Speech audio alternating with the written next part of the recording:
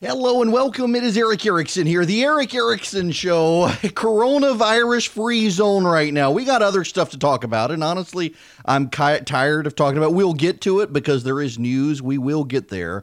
But I'm just kind of, man, is there other stuff we can talk about? I assume that there is. I hope that there is. I want there to be. And it is my job to try to find that news. And honestly, the big news right now is that Joe Biden is dominating Bernie Sanders. I mean, at this point, there's no path forward for Bernie Sanders. It's just not going to happen. And the reason it's not going to happen is he's not going to be able to pick up delegates. He even thought he might be able to pick up delegates in Michigan. And, what happened with Joe Biden in Michigan last night kind of yet again proves that the Russians did not steal the election in 2016. Joe Biden crushed Joe Biden in Michigan last night. Now, 4 years ago in the polling, Hillary Clinton had a 20-some-odd point lead against Bernie Sanders in Michigan in the polling average. That is, all of the polls together combined, Hillary Clinton was ahead of Bernie Sanders by actually, I think it was 23 points. And Sanders crushed her. It was a huge upset that suggested something was not right with the Clinton campaign. And it took the entire Democratic Party mobilizing along with the superdelegates to stop Bernie Sanders after that. It became a very big deal. And Hillary couldn't do it. All of the king's horses and all the king's men couldn't get Hillary over the finish line in November. And first they blamed James Comey, and then they blamed the Russians. They've never blamed Donald Trump, and they've never blamed Hillary Clinton. But this kind of exposes what happened last night, because Joe Biden also had a 20-some point lead in the polling margin against Bernie Sanders in Michigan, and just absolutely crushed Sanders. I mean, just crushed him. And it is very notable and very telling that the Clinton team is remarkably silent today as reporters begin to point that out. Biden won Idaho with 49%, Michigan with 53% of the vote, Mississippi with 81% of the vote, Montana with 60% of the vote. Bernie Sanders is going to get North Dakota with 53%, and it looks like in Washington State, it's too close to call, but leaning Bernie Sanders 32.7 to 32.5% of the vote, 67% reporting as the votes come in. Now, the delegate count for the Democrats. You need 1,991 to win outright. Joe Biden's got 838. Bernie Sanders has 675. That's a big deal. And you know what a lot of progressives are this morning? They're livid with Elizabeth Warren. They believe if Elizabeth Warren would have united with Bernie Sanders, that Bernie would be on the victory's end, and it's not the case. Now, I guess I should give you the phone number here if I didn't do that. 877-973-7425, 877-973-7425. If you want to call in, I'm going to get to the virus stuff later because there is news we do need to get to. It is news. But I feel like I know we have spent so much time talking about it that other stuff has been set aside, and we need to really focus on some of the other stuff right now.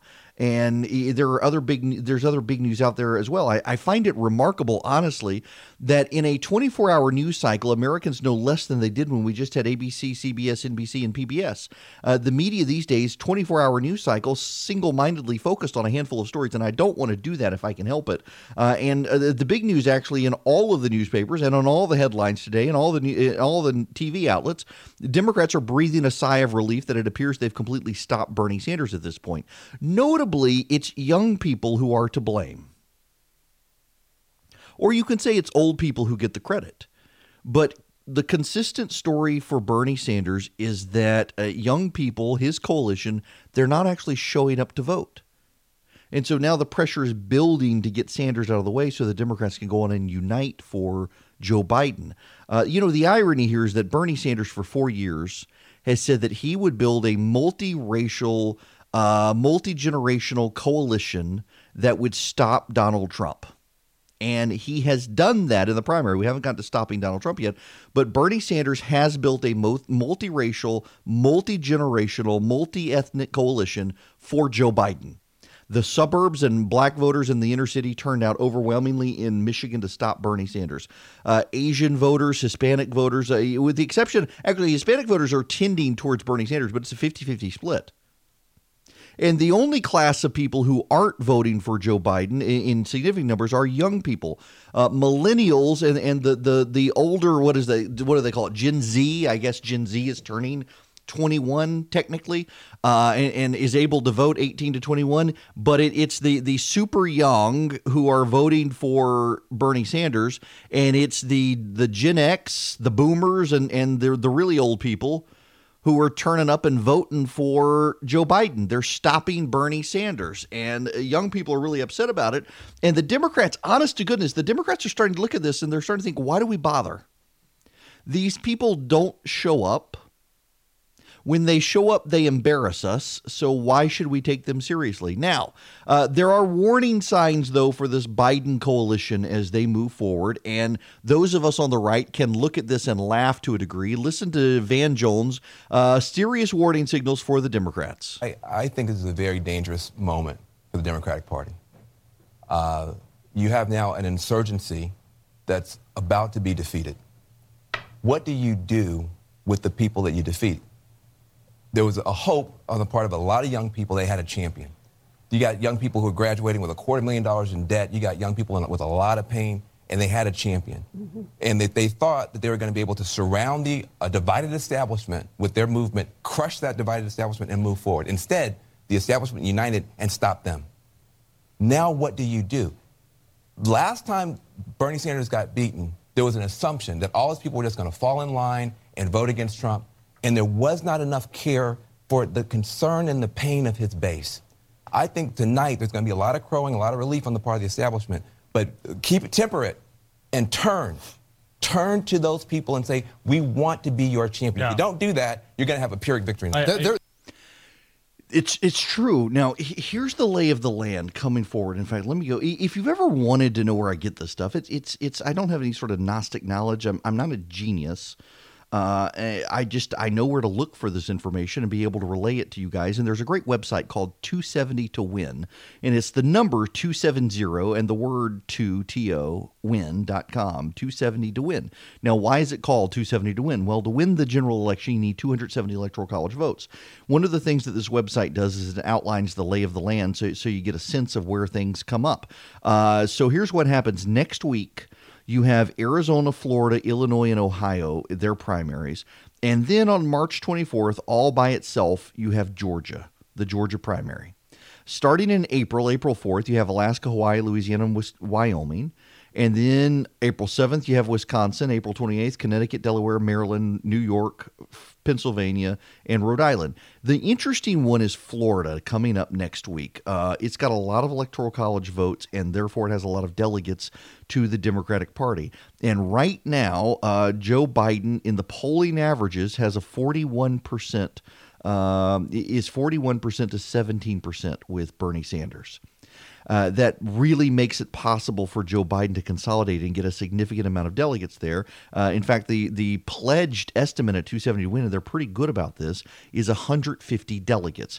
You're putting Joe Biden into 1,000 delegate count, and he's going to be hard to beat if you're Bernie Sanders. Real hard to beat if you're Bernie Sanders at that point. So the Democrats right now have to do something difficult. This is the reason I give you the calendar and the lay of the land again. You've got coming up Arizona, Florida, Illinois, Ohio, and Georgia this month.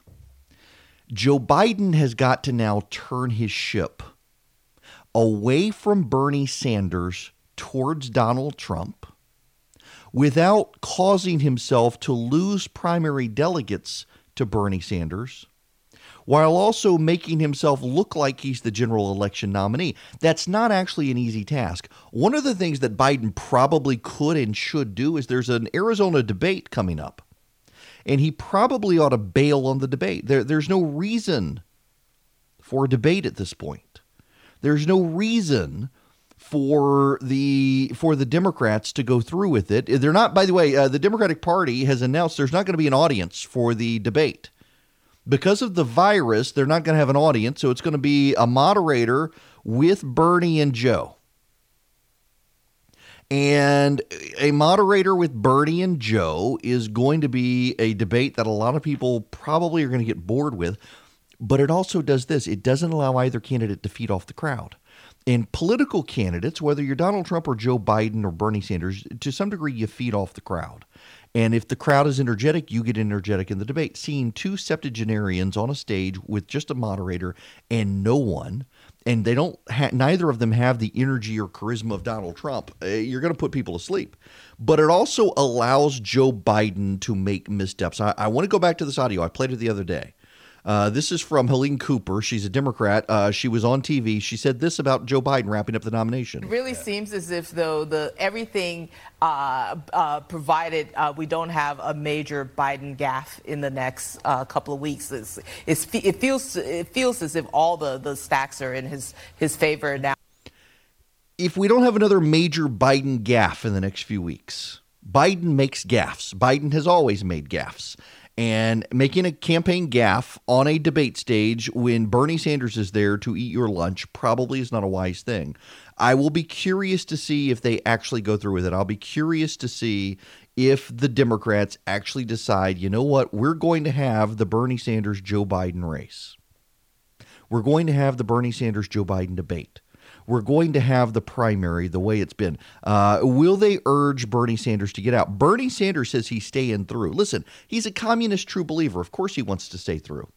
But fewer and fewer of his voters are showing up, and the young voters who were his base are not showing up at all. They haven't been showing up to begin with. And young voters, you know one thing young voters like? Young voters like a winner.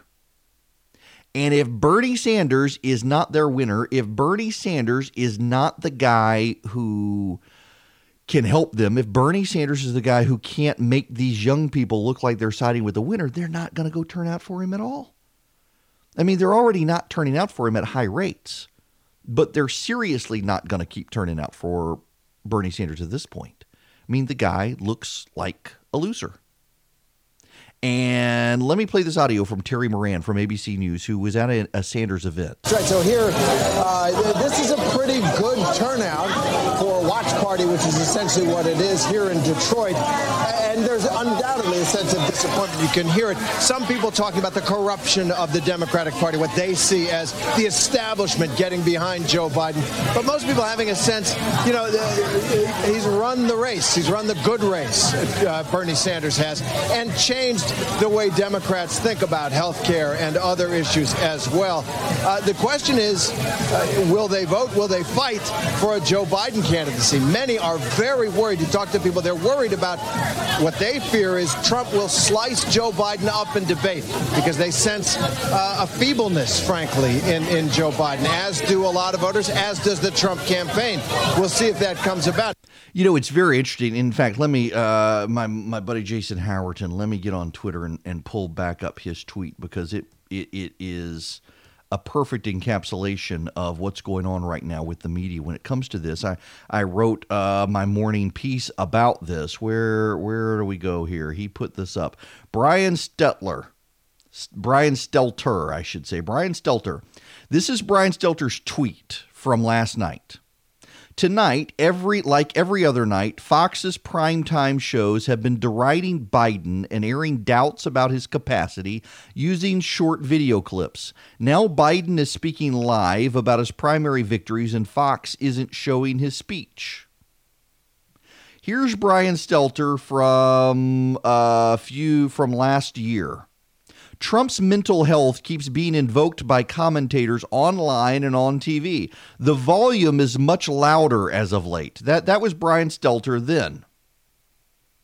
So Brian Stelter last month thought it was really a bad thing, or actually really a good thing, that so many people are questioning the competence, the mental health of Donald Trump.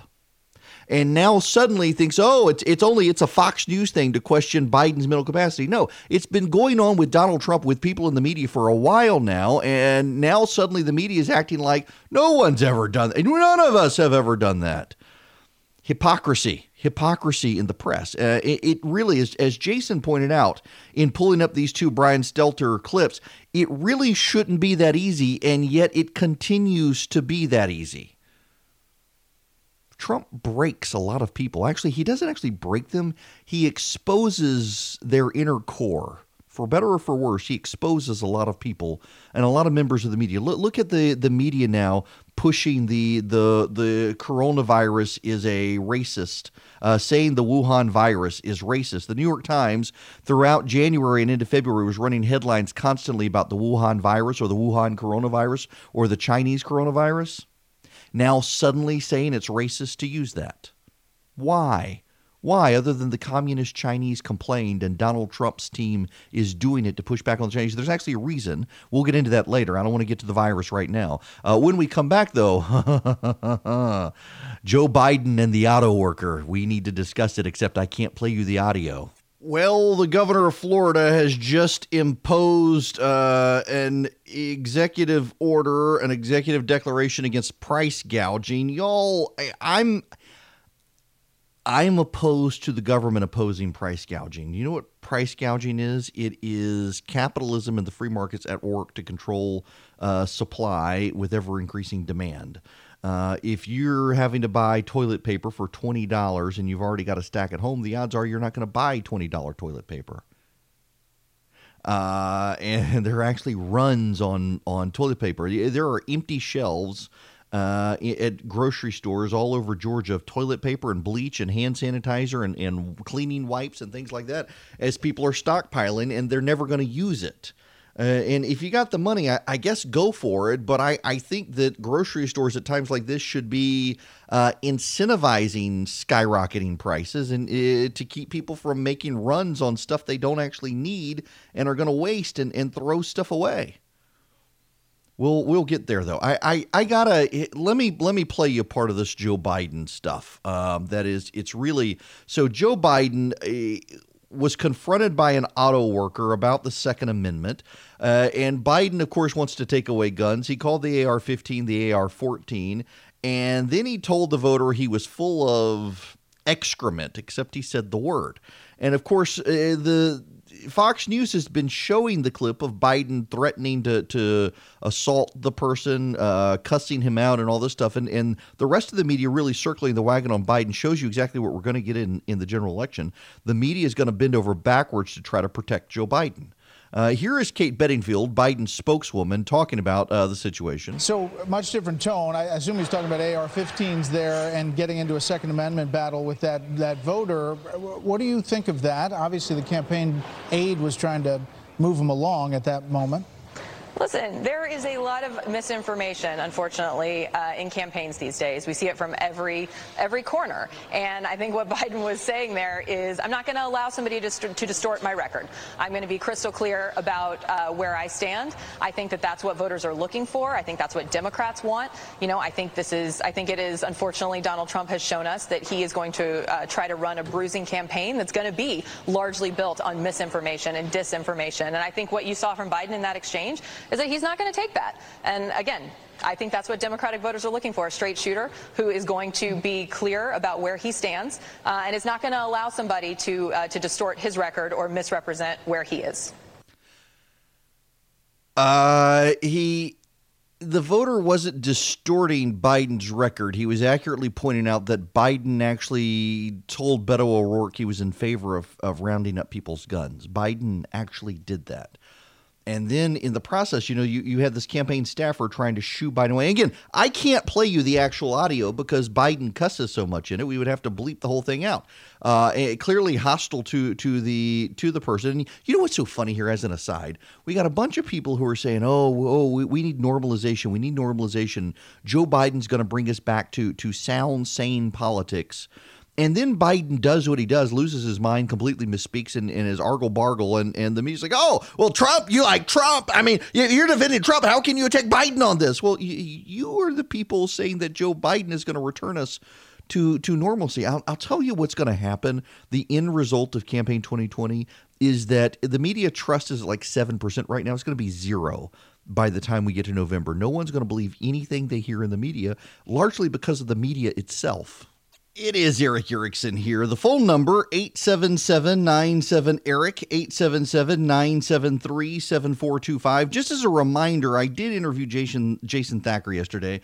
His really fantastic book is out, The Age of AI. It is about artificial intelligence and the rise of people's concern about the rise of machines and where does AI fit in the world today and things like that. It's actually a very, very good book. And you can get it if you text the word data to 33777. Text data to 33777, and you will be able to access his book.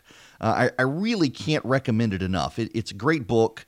He's a good guy. And if you text data to 33777, in addition to getting the book, what you will also get is a link to that Johns Hopkins website that shows the spread of the coronavirus. I should note, even though I don't want to really talk about it right now, the coronavirus, we now got more than 1,000 cases in the United States. We've got some serious shortages in American grocery stores. I got on Amazon this morning, actually, and then the Walmart site, and man, everybody is out of toilet paper, everybody's out of hand sanitizer, everybody's out of Clorox wipes, everybody's out of bleach. It's actually really interesting to see the panic buying of people. And you know what happens is people start panic buying, and then once they start panic buying, they cause people who actually realize they're running short on stuff to go try to buy stuff, and then that builds the cycle of people running out. I actually saw somebody yesterday from New York City was on social media saying, I'm so tired of people panic buying toilet paper. What about those of us who need normal buying toilet paper? So that's kind of the way it is. Now, the Biden gaffes, can we talk about these for just a moment? The media is downplaying the Biden gaffes.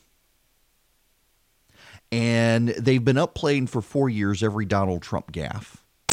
And now that the Trump campaign is playing up the Biden gaffes, the media is beside themselves, claiming that the Trump campaign is trying to question the mental capacity of Joe Biden. Well, of course they're trying to question the mental capacity of Joe Biden. Of course they are, because it's relevant and it's fair game. And let me make some of you mad here, and I don't intend to, but I try to be fair with this stuff. I'm an equal opportunity hater. How about that? It has been fair game these 4 years to point out the president seems occasionally to have some issues. Whether or not it was, you can say calling Tim Cook of Apple, Tim Apple, was just a slip of the tongue, which I think it was. The media has played that up, though. The president's irrational anger at other people, oftentimes not their fault for stuff, they're fair game. The president's behavior in general can be fair game. But if the president's behavior in general is fair game, so too is Joe Biden's behavior. And there's a big difference in my mind between the two. And it's this. For all of Donald Trump's faults, and he has many, and we should go on and be intellectually honest and recognize them. He's got many faults. Donald Trump's faults have been consistent before he was president and after he was president. Donald Trump has always been braggadocious. He's always been thin-skinned. He has always been about loyalty. He's always been about what he can do for his friends so that his friends can do things for him. He's always been about these things. Donald Trump, if you've ever watched The Apprentice, has always said some kind of crazy things. He's always done this. Joe Biden has not. So if anything, Donald Trump's behavior, it hasn't changed, and it really hasn't gotten worse. It's been consistent. And so it was baked into the equation in 2016. The Donald Trump that you are dealing with today is the Donald Trump that was on the ballot in 2016. The Joe Biden that we are dealing with today is not the Joe Biden of 2016, Barack Obama's vice president. The Joe Biden of today is not the Joe Biden of 2009. The Joe Biden of today is not the Joe Biden of just a couple of years ago. There is clearly something going on with Joe Biden. Some people, myself included, have said his campaign has struck us as elder abuse in the last couple of months, seeing people dragging Joe Biden on stage, telling him where he is, leading him around. Listen, I understand there are a lot of people who really don't like Donald Trump. And I think that Trump supporters who very much like Donald Trump underestimate the appeal of "I'm not Donald Trump, vote for me." Because there are a lot of Americans who will vote for Joe Biden simply because they don't like Donald Trump. But it actually is really funny to me to see the same people who for 4 years have criticized Donald Trump's behavior and questioned his mental capacity and mental health to suddenly say, oh, yeah, Joe Biden, he's fine. Let's go with Joe Biden. He's not Donald Trump. Let's go with him. Now, it is also funny to see the people who have given Donald Trump a pass for 4 years suddenly be like, oh, there's something wrong with Joe Biden. But in those people's favor, the Donald Trump we have today is no different from the Donald Trump of even 5 years ago, 10 years ago. Unlike virtually every single person who is listening to me right now, I've actually hung out with Donald Trump. I actually, back in, I guess it was 2011, went up to his office in New York and conducted an interview, about an hour-long interview with Donald Trump. Did a live stream. A book had come out. They asked me to come up, did an interview with him. And, you know, the Donald Trump that I interacted with in 2015 on the campaign trail was the Donald Trump of 2011. The Donald Trump I see today in the White House is the Donald Trump of 2011. He hasn't changed. He's certainly gotten older, but he hasn't changed. Mentally, he hasn't changed. Behaviorally, he hasn't changed. The Joe Biden of today, one, looks like he's had some work done. And also, the Joe Biden of today looks not quite up to the task of being president. And if you think that Donald Trump is not quite up to the task of being president, then surely you got to look at Joe Biden and say, this guy doesn't even know what state he's in. He doesn't even know what race he's running for. He doesn't know who he's helping. In just the past week alone, Joe Biden has, on multiple occasions, gotten wrong the state he was campaigning in, which is understandable if you are a candidate for office and you're barnstorming the nation and you're in a new state every few hours. At his age, of course, you're going to get confused. Give him a pass on that one. But he's also said now more than once that he's running for the United States Senate as opposed to running for president. He's also now said he wanted to help Nancy Pelosi and the Democrats take back the House of Representatives, as if he didn't know that they were already in charge. There is a there. There is something wrong there. And none of us should be dismissive of it. And I find it incredible how many people are dismissive of it. In large part, they're dismissive of it because of their hatred of Donald Trump. And look, that's fair. If you hate the president that much, that's totally fair. But if you're in the media, and you've spent 4 years playing this stuff up on Donald Trump, to do a complete pass of Joe Biden, it shows people that you actually are a hack. It shows people that you actually are dishonest intellectually. It shows people that you are in the tank for one side. It shows people you have a team.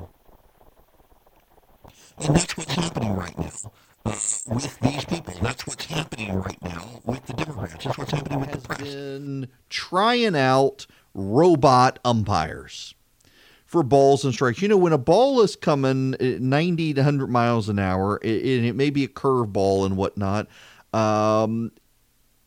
it's not necessarily the case that the human umpires are going to be able to tell really whether it's a ball or a strike. And oftentimes what we see is TV networks put up the grid to show the strike zone, and it goes outside the strike zone and they call it a strike, or it goes inside the strike zone and they call it a ball. Umpires are humans. Humans are frail creatures, so to speak, and they're thinking, why don't we use robots? We'll use robots to call balls and strikes. The umpires can be on the field, but it'll be the computers that call the balls and strikes from the pitcher. And there's in the drip of these sorts of stories, there's another story that's come out that why don't we have AI judges? Instead of having human judges, let's use artificial intelligence. We can create algorithms on the blockchain, fueled by cryptocurrency, no doubt, where the AI will determine, because the AI is without emotion, it's not going to discriminate against a minority. It'll just hear the facts and process the case in the computer. Guilty. Or I'm sorry, guilty.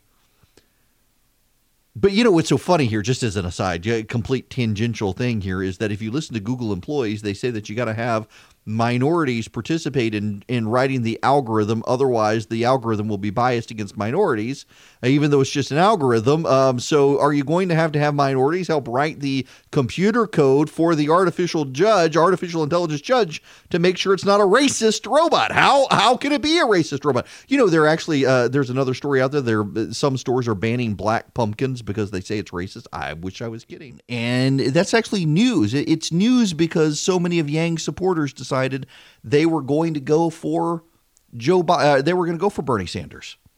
And they didn't. And now what about Elizabeth Warren? What's she going to do with her supporters? The Warren supporters are Bernie supporters. In fact, Elizabeth Warren's campaign team sent out a message.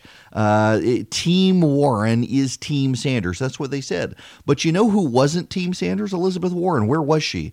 She wasn't on the playing field. She wasn't anywhere.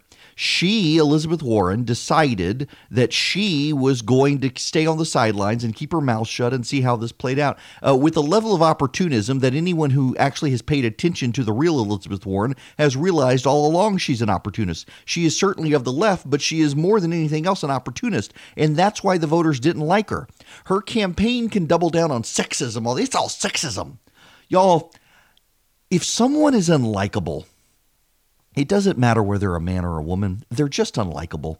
It has absolutely nothing to do with her being it has nothing to do with her being a progressive. It has nothing to do with her being on the left. It just has to do with the fact that she's an unlikable person. And unlikable people are unlikable people, whether they are male or female. Elizabeth Warren has won nothing because she's unlikable. Elizabeth Warren has won nothing because she's an opportunist. Elizabeth Warren has won nothing because she's paid more attention to what people were saying on social media than any core underlying conviction. She really doesn't have anything other than growing government. And as much as the media bellyached and tried to make her happen, she didn't happen. And then when Bernie Sanders could have used her help, she sat on the sidelines while her staffers began to attack Pete Buttigieg and Joe Biden. Her staffers went for Bernie Sanders. And now where are they going to go? I don't know that they're going to be able to go anywhere except to Joe Biden. And now the question is, will they sit home? Interestingly enough, exit polling from Michigan last night, a must-win state for both candidates, shows that Bernie Sanders, 19% of his supporters say if he's not the nominee, they're not voting in November. 19% of Sanders supporters said if he's not the nominee, they're not voting in November. That's enough to ensure that Donald Trump wins Michigan. This is why the Trump team is so invested in the idea of making Sanders supporters believe Joe Biden and the Democrats have stolen it from him. They haven't actually done that, but Republicans played up the sentiment. I can't really blame them for playing up the sentiment. I mean, when you got 19% of Sanders supporters saying they're staying home if Sanders is the nominee, I'd do it. Might as well. And that's going to cost the Democrats Michigan. And, by the way, there's polling out that has Donald Trump leading Joe Biden in Michigan, Wisconsin, and Pennsylvania. The three must-win states. The Democrats need to win those states. And Joe Biden's already behind. This reminds me of 2004 with a couple of distinct differences, and we should discuss those when we come back. If I can actually reroute myself and make you guys hear me on the way out. We're having all sorts of technical difficulties around here this morning, aren't we? My goodness gracious. It's just a mess in the house right now. We've got, let's see here. I have had to reboot my computer twice. While I've been talking to you guys, believe it or not, I've been rebooting my computer because the sound and everything else is completely offline. Nothing seems to work. And I'm afraid that I'm going to have to reboot again, and my mixer and everything is broken. So, Jim, down the line, if you can play the outro, that's fine. Otherwise, we just got to go to commercial because everything has frozen in the studio this morning. Argle, bargle, blah. Welcome. It is Eric Erickson. Y'all, sorry, we're having the satellites having issues. The connections in the studio are having issues. The computer. It is Gremlin. It is Gremlin Wednesday. I can tell you what it is. All the bugs and kinks in Gremlins that they have no toilet paper and hand sanitizer, so they got lots of time on their hands, and they're messing with the show this morning. Goodness gracious. Now, let's move on from Sanders and Biden and get into the president who has endorsed Tommy Tuberville.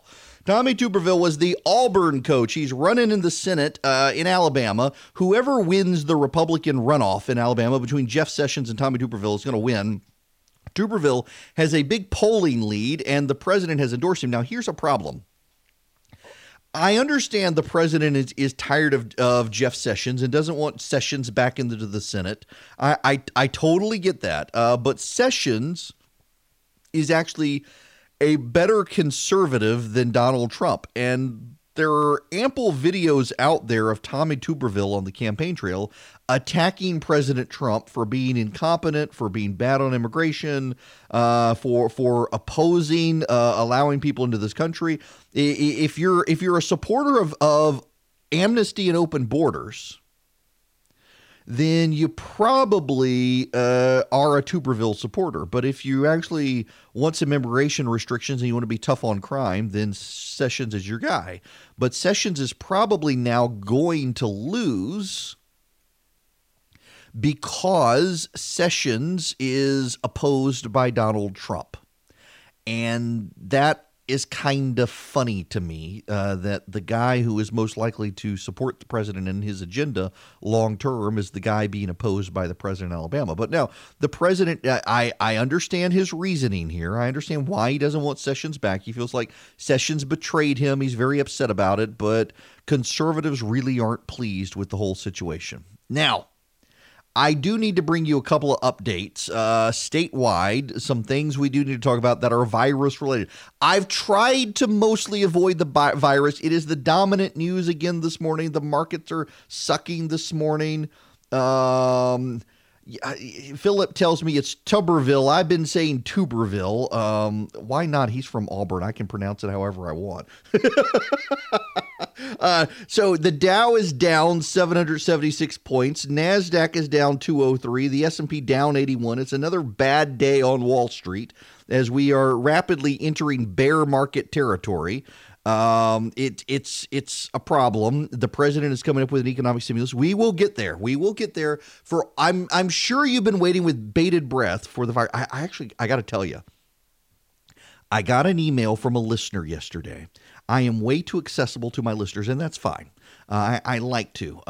You want to know somebody who is super accessible to his listeners? Rush Limbaugh. You actually can email what is his email address now? lrushbo@eibnet or whatever. It changes every once in a while, but he actually reads those emails. That's the way that Rush and I actually first connected. Is I sent an email to that email address, and I didn't really think he would read it. I thought someone else would read it and maybe pass it on to him, and he wrote back. And he wrote back minutes later. He was on checking his emails, and that went through. He recognized my name and replied. He does this with listeners and has done it with listeners for years.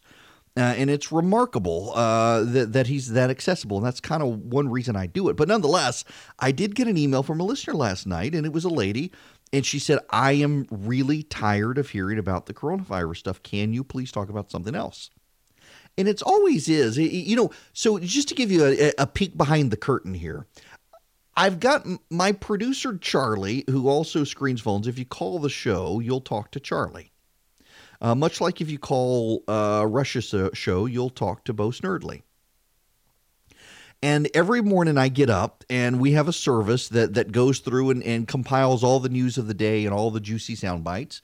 And I will send the ones that I want to Charlie. And sometimes I play all of them. And sometimes there have been days where I've actually forgotten to play any of them. Most days I'll play most of them, depending on what the news of the day is. But otherwise, I sit at my kitchen counter, caffeinating myself while I go through all the news of the day from all over the world and build the show. And I outline the show. And I want to do this topic, this topic, this topic. And occasionally I'll rearrange stuff before I get in here. And inevitably I get in here and the topics that I actually talk about are not actually on the sheet. Philip, who runs the web stuff for me with the Resurgent and stuff, is kind of the operations director for everything that I do. Philip will send out a push alert or an email to the email list saying the show is live. And typically we have a video stream. I've had to turn it off because the internet is also one of the things buggy here this morning. and he'll typically include the outline of the show. Well, inevitably, when I get in here, the outline of the show is completely different. But I've been really mindful because this lady's not alone. We've heard it from callers. I hear it in public. I heard it at Publix the other day when I was over there grocery shopping. Someone who listens to the show told me it's really just we're worn out talking about the coronavirus. It doesn't seem like that's a big deal. That may be changing in the psyche given the toilet paper runs and stuff. But so I wanted to cover all the other news of the day before I get into it. And there is stuff about the virus we do need to get into. It is relevant, the president's economic plan. We do need to talk about that. But right now, I want you to know the important stuff. St. Patrick's Day is on in Savannah. The mayor of Savannah said they have met, they have considered it, they are planning on continuing the St. Patrick's Day celebrations. Everyone's going to be so covered in alcohol down there, it's probably not going to matter anyway. This virus is going to go to Savannah and say, I think we're going to go somewhere else instead. They'll go to Pooler instead of Savannah. But it is a big deal that the Savannah celebration for St. Patrick's Day is still on. Ireland has canceled all St. Patrick's Day celebrations to try to contain the virus. And the Masters are still on. Thank goodness. I am the Thursday of the Masters. I'm going to be back from spring break for a few days, and then I'm bailing on you people to go to the Masters. I've never been, and I'm not missing the opportunity. I am absolutely going to the Masters. Thankfully, it's still going to be up and running. We hope. We will see. Time could tell. Things could change, but right now it's all still on. When we come back, we got to get into the Georgia Senate race. Hello and welcome. It is Eric Erickson here, the Eric Erickson Show. How are y'all this morning as the markets continue to tank? The phone number, if you would like to call in and be a part of this here program, is 877-97-ERIC, E-R-I-C-K. There is a C and there is a K because it is a glorious spelling of a glorious name. Well, 877-97-ERIC, 877-973-7425. And no, I don't feel the need to say Tuberville instead of Tuberville. We're having pronunciation Nazis call in. You're saying it wrong. You people can't say Orgeron, and he's the winning football coach in the nation, and you're worried about a washed-up Auburn coach. I'm sorry. I don't mean to be insulting. Tommy Tuberville. I frankly, the way the polling's going, pretty soon we're all going to be calling him senator. I don't see how Jeff Sessions is gonna beat him in the polling. The president's just come out and endorsed Tuberville. The Masters, the Masters tickets have fallen 50% in the wake of the coronavirus, and I've got tickets. I am going for one day. I'm going that Thursday. And so you're not going to have me. I'm going on spring break. You know, we are not, thankfully, we're not staying at a resort. We're going to the beach and we got a house and we intend to go and we intend to have a good time. We may have to take toilet paper with us because you may not be able to find it. But we intend to have a good time. And if we have to stay in the house, we have a pool and we're on the beach and we'll be fine. And if we can't go to restaurants, that's okay. We all know how to cook. We'll be fine. I feel no reason to scuttle my vacation because of this virus. You got Angela Merkel coming out this morning saying that ultimately everybody's going to get it. Listen, and I don't wear. I believe me. Don't change the channel. I'm not going to delve on the coronavirus. Just wait till the next hour on that. But the people who are doing straight line math on this disease are as irresponsible as the people who are saying it's no big deal. Because it actually is a big deal, particularly if you're over 60, particularly if you're over 80. It is a big deal. But it is also not as big a deal as the people doing the straight line math. And what I mean by straight line math is there are people saying, okay, one person infects two people.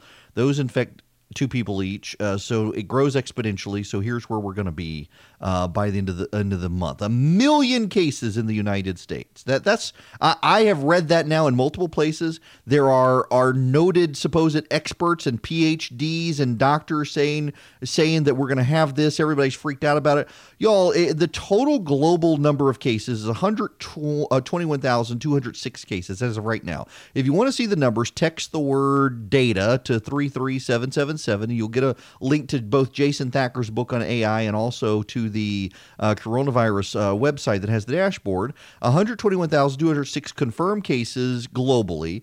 80,967 in China, the country where it first broke out. They tried to cover it up. They completely mismanaged. Now, the odds are it's actually way higher in China. And there are some people who think it actually could be 1 million people in China. And in fact, there have been a number of reports from credible websites of ash clouds falling in parts of Asia, suggesting China is incinerating bodies. But let's look at Western nations and see where we are here. In Italy, you've got 10,149 cases. Now, 9,500 of those cases have cropped up in the last 2 weeks. In Iran, you've got 9,000 cases. In Korea, 7,755 cases. Spain's got 2,000. France has 1,700. Germany, 1,600. The United States right at 1,039. And it goes downhill from there. It is possible to contain this. It is possible to change our behavior, and it is frankly absurd and obscene to me to see people circulating this 1 million Americans are going to die of this disease, because it's not happening in any other country. Why is it going to happen here? And do these people just hate the United States? Do they believe that we are far less competent than command and control communist powers that got this disease out of hand to begin with? It makes no sense to me to see that, and yet that's where we are. Now, we do need to be advised of what's going on. We do need to be safe. We do need to be responsible people. We do need to understand where the flare-ups are. In Georgia, there are 22 confirmed cases. There were 17 yesterday. So it's clearly growing in the state of Georgia. You know, there was a Waffle House employee in Canton who had to leave work early because they were sick. Turns out they had coronavirus. There's a teacher in Fulton County who had to leave work by ambulance to go to the hospital last Friday who was sick. And clearly both were contagious. So clearly it's going to spread more significantly in the state of Georgia.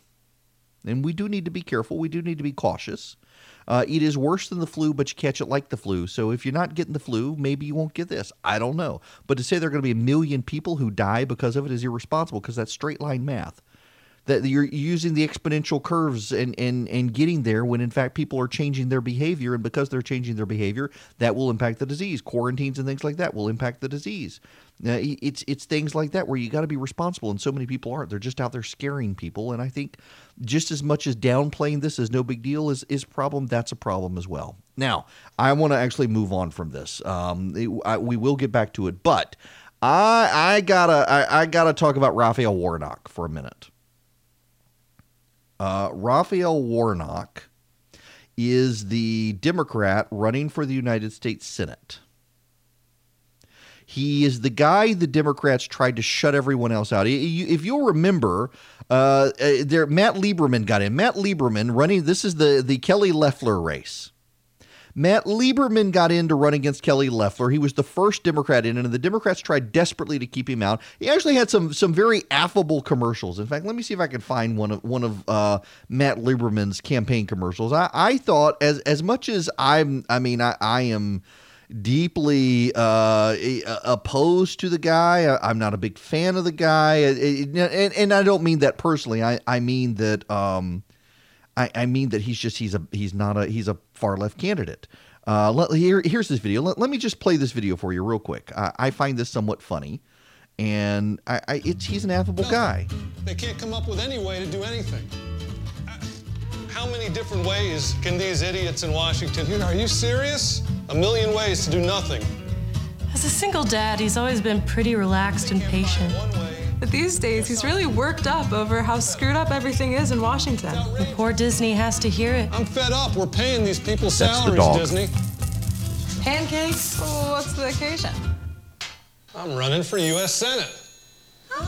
Dad might be a first-time candidate, but he's been helping people his whole life. He was a teacher. He started an innovative program to fight hunger and homelessness. He helped launch a local I Have a Dream program to provide college scholarships to kids who couldn't afford it. And he got a healthcare business up and running for families, small businesses, and union members. It's not that bad. It's really tasty. Pass the syrup. Did I mention I'm running for Senate? Oh. We can leave it there. It was very listen, I have a bias for candidates who are self-deprecating. His dad is Joe Lieberman, and Joe Lieberman, the former vice presidential candidate and senator, has helped him raise money. He's raised $700,000 more than the other candidates, and the Democrats are livid because he's super progressive, and they don't think he can win any more than what's his name, the mayor of Clarksville. Not Clarksville, Clarkston. What's his name? Who is the hippy dippy guy, leftist Sierra Club guy who was running for Senate? It doesn't matter. He dropped out. Ted Terry. I knew it was in the dark, repressed recesses of my mind. Ted Terry running for the United States Senate. He was running against David Perdue, running as the far left progressive candidate, and he flamed out. No one wanted to give him money. Well, nationally, Lieberman's been able to tap into money and raise money, and the Democrats are beside themselves because they wanted to rally around Raphael Warnock. The Reverend Raphael Warnock. The Reverend is the Reverend of Ebenezer Baptist Church, where Martin Luther King Jr. preached. He is super progressive. Now, I say Reverend because that's his title, but he is way far left. He is a definitely post-Christian when it comes to some of the things that he says and believes. And he's running for the Senate. And now let me read you the Atlanta Journal-Constitution story. Some Democrats probably should have delved into this first. The Reverend Raphael Warnock, a Democrat running for the United States Senate, was accused by his wife of running over her foot with his car during a heated argument days before he filed paperwork to officially seek the office, according to a police report obtained by the Atlanta Journal-Constitution. Warnock, the senior pastor of Atlanta's Ebenezer Baptist Church, was not charged with a crime by Atlanta police, and an officer said in the report the medical officials didn't find visible signs of injury in the foot that his wife said was struck by the vehicle. He flatly denied the allegation that he harmed his estranged wife, telling the AJC in an interview it didn't happen. The report about the Monday incident came as Raphael Warnock prepared to qualify to run against Republican Kelly Loeffler in one of the nation's most watched contests. Ulay Warnock referred questions on Friday to her lawyer, divorce attorney Randy Kessler. Kessler said his legal team had been working hard to resolve the divorce out of court and are still hoping to do so. It is, let me just say that it is probably not a good thing to kick off your campaign while going through a messy divorce. They only got married in 2016. Wow, that's not a long-lasting marriage. According to the police report, shortly after Warnock arrived at his wife's home, they're living separately, on Monday, they began arguing about whether Warnock would allow his wife to apply for passports so she could take their children to West Africa for her grandfather's funeral. Warnock told police he had previously denied the request and that he didn't have time to talk about it. He told police that his wife refused to close the right passenger door of his car so that he could leave. He told authorities he began to slowly drive forward, and then he heard his wife accuse him of driving over her foot. The report says Mrs. Warnock was able to wiggle her toes, and the Grady Hospital first responders were not able to locate any swelling, redness, or bruising or broken bones. So the story here is that the odds are he didn't actually do it. If the first responders saw no visible signs of injury, he probably did not run a car over her foot. But that he's going through a messy divorce where his wife feels the need to say that he did, it's a problem for the Democrat star candidate to run against Kelly Loeffler. And by the way, you know the bigger problem for the Democrats in this race? The no-name Matt Lieberman, who's no one ever heard of, he's in double digits in the polling and Warnock is not. So you got Warnock, his wife going through a messy divorce, undoubtedly. Can I just be sympathetically honest with the Warnock situation here? Having been a lawyer for a number of years, the odds are she's using this in his campaign as leverage to get a better deal in the divorce. I mean, let's just be honest. That's probably speculation on my part, but probably what's happened. Seen it before. It's an issue. Yeah, this isn't good for the Democrats that this is their star candidate, the person they were going to rally around, and he's already floundering in scandal out of the gate. You know what this is actually a sign of, in all honesty? The Democrats don't have a bench in Georgia. They do not have a bench of candidates in Georgia to run. The only candidate they have is Stacey Abrams, and now everybody's talking about her for vice president, and I don't think it's going to happen. I think she's going to run against Kemp again in 2022. But the Democrats don't have a bench in Georgia, and so they're having to try to find someone. And that, I think, my friends, is going to be their undoing again this year as they try to build a bench and flail around. They've definitely been able to put more candidates on the ballot. One of the things that the Democratic Party in Georgia wanted to do was get candidates in as many races as possible to start rebuilding their bench. Accidents can happen. Some people can accidentally lose. Some people can accidentally win. That's what they're trying to do. And good for them for doing it. It's actually a good strategy. But they're having to do it because they don't have candidates. Well, this has just happened. It's actually the breaking news item we should know about. 5 left-leaning Georgia groups.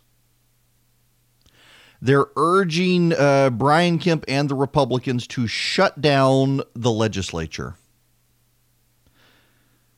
because of coronavirus. Now, why? This is the thing. A lot of this has to do with the Georgia power situation. You know, we've talked about the Georgia power situation, and I've had someone from the Lake Juliette area on, and I've had a Georgia power spokesman on. And let me give you the background here. In Middle Georgia, there is a beautiful lake called Lake Juliette, and on the backside of the lake is one of the largest coal power plants in the country. It's also one of the most efficient, but it has coal ash ponds. And people in the Juliette area are finding hexavalent chromium and other things in the water. These things are known carcinogens. And they believe that it came from the Georgia Power coal ash pond, that the pond is seeping in, leaching into groundwater, and instead of filtering this stuff out, it's showing up in wells. Now, there are a couple of competing factors here. Duke Energy, or Duke University, actually, not affiliated with Duke Energy, did a survey in the Appalachian region because they were seeing the same thing up there and they thought the same thing. And they found that upwards of 30 miles away from coal power plants, you're still finding hexavalent chromium in well water. And they've been finding it essentially along the Piedmont region where Lake Juliette is. And their interpretation of it is that just like in the Lake Juliette area here in Georgia, if you dig your well too deep, you get uranium in the water. Not making that up. Several years ago, that was the big thing. Uranium was in the water, radon. People were getting cancer in that area because the wells were so deep. In the Piedmont area, you get things like this, and you get chromium in the water as well. And that was the conclusion of Duke University's study, is that you can't say this stuff is coming from power plants because it's also, when you, in the Piedmont area, with the Great Granite Barrier underneath us stretching from Stone Mountain and the Appalachians, you get these sorts of things in these wells. And so there's a dispute as to whether or not it's actually coming. Now, Georgia Power is closing the well already. It's in the process of doing that. And it's going to cover it over so that groundwater, so that rain won't leak into it and stuff. But there's been a big dispute. And the Democrats have sought to capitalize on this by pushing a measure that they hope can pick off Republican votes and turn it into a big issue. It has been overshadowed, though, by the coronavirus. So the Democrats statewide can't get traction on a number of their core issues that they want to use to divide the Republicans. And so Thursday is crossover day. If stuff does not pass out of one house of the state legislature by Thursday night, it cannot get passed this year. And one of the measures is the Democrats' anti-Georgia power measure, using the scare in Lake Juliette. But there are a number of other voting rights issues and tax issues and things like that the Democrats want to do as well. And the Democrats are being completely overshadowed in their messaging by this virus. So what they've done is politically astute. They're trying to capitalize on the virus and the fear of the virus, and it's spread in Georgia. There are 21 cases in the state, to say that the legislature should shut down altogether. Now, David Ralston, the Speaker of the House, has suspended the PAGE program, and they're restricting access to the Capitol. In fact, they're restricting access to the House of Representatives. People are urged to watch the live stream. Now, Jeff Duncan in the state Senate said the Senate is open for the people's business, and the governor's maintaining that as well, that we're not going to shut down the state government over a virus that only has infected 21 people in the state of Georgia. The Democrats are essentially using some mass hysteria here. Let me give you the names of the list, and it'll be eye-opening for you. Black Voters Matter Fund, Fair Fight Action, Georgia NAACP, Georgia Shift, and the New Georgia Project Action Fund. All of them have ties to Stacey Abrams.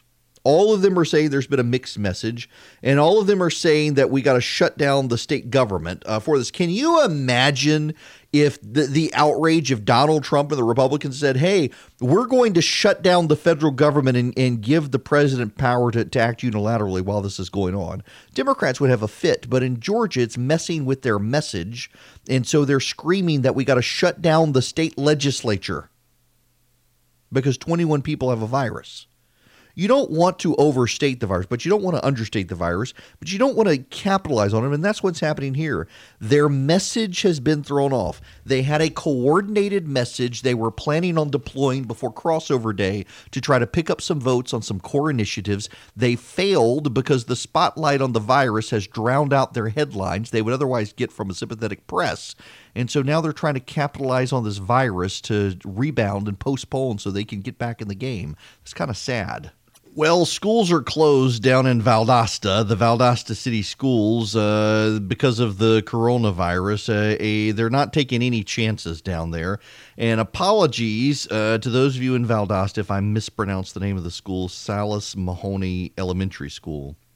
A student teacher had indirect contact with family members last weekend who may have been exposed to COVID-19. The teacher and family members have no symptoms, but they are self-quarantining for the next 2 weeks. The school district alerted public health officials of the potential exposure. Georgia public health officials advised Valdosta City Schools that the school employee likely has an extremely low risk of any significant exposure. However, the decision to close the district, which has 7,000 students and 450 faculty and staff, was taken as a precaution. Out of an abundance of absolute caution and extensive conversations with public health officials, Valdosta City Schools will be closed on Wednesday, March 11th, read a statement. This will allow us to clean and sanitize affected schools and buses as a preventative measure.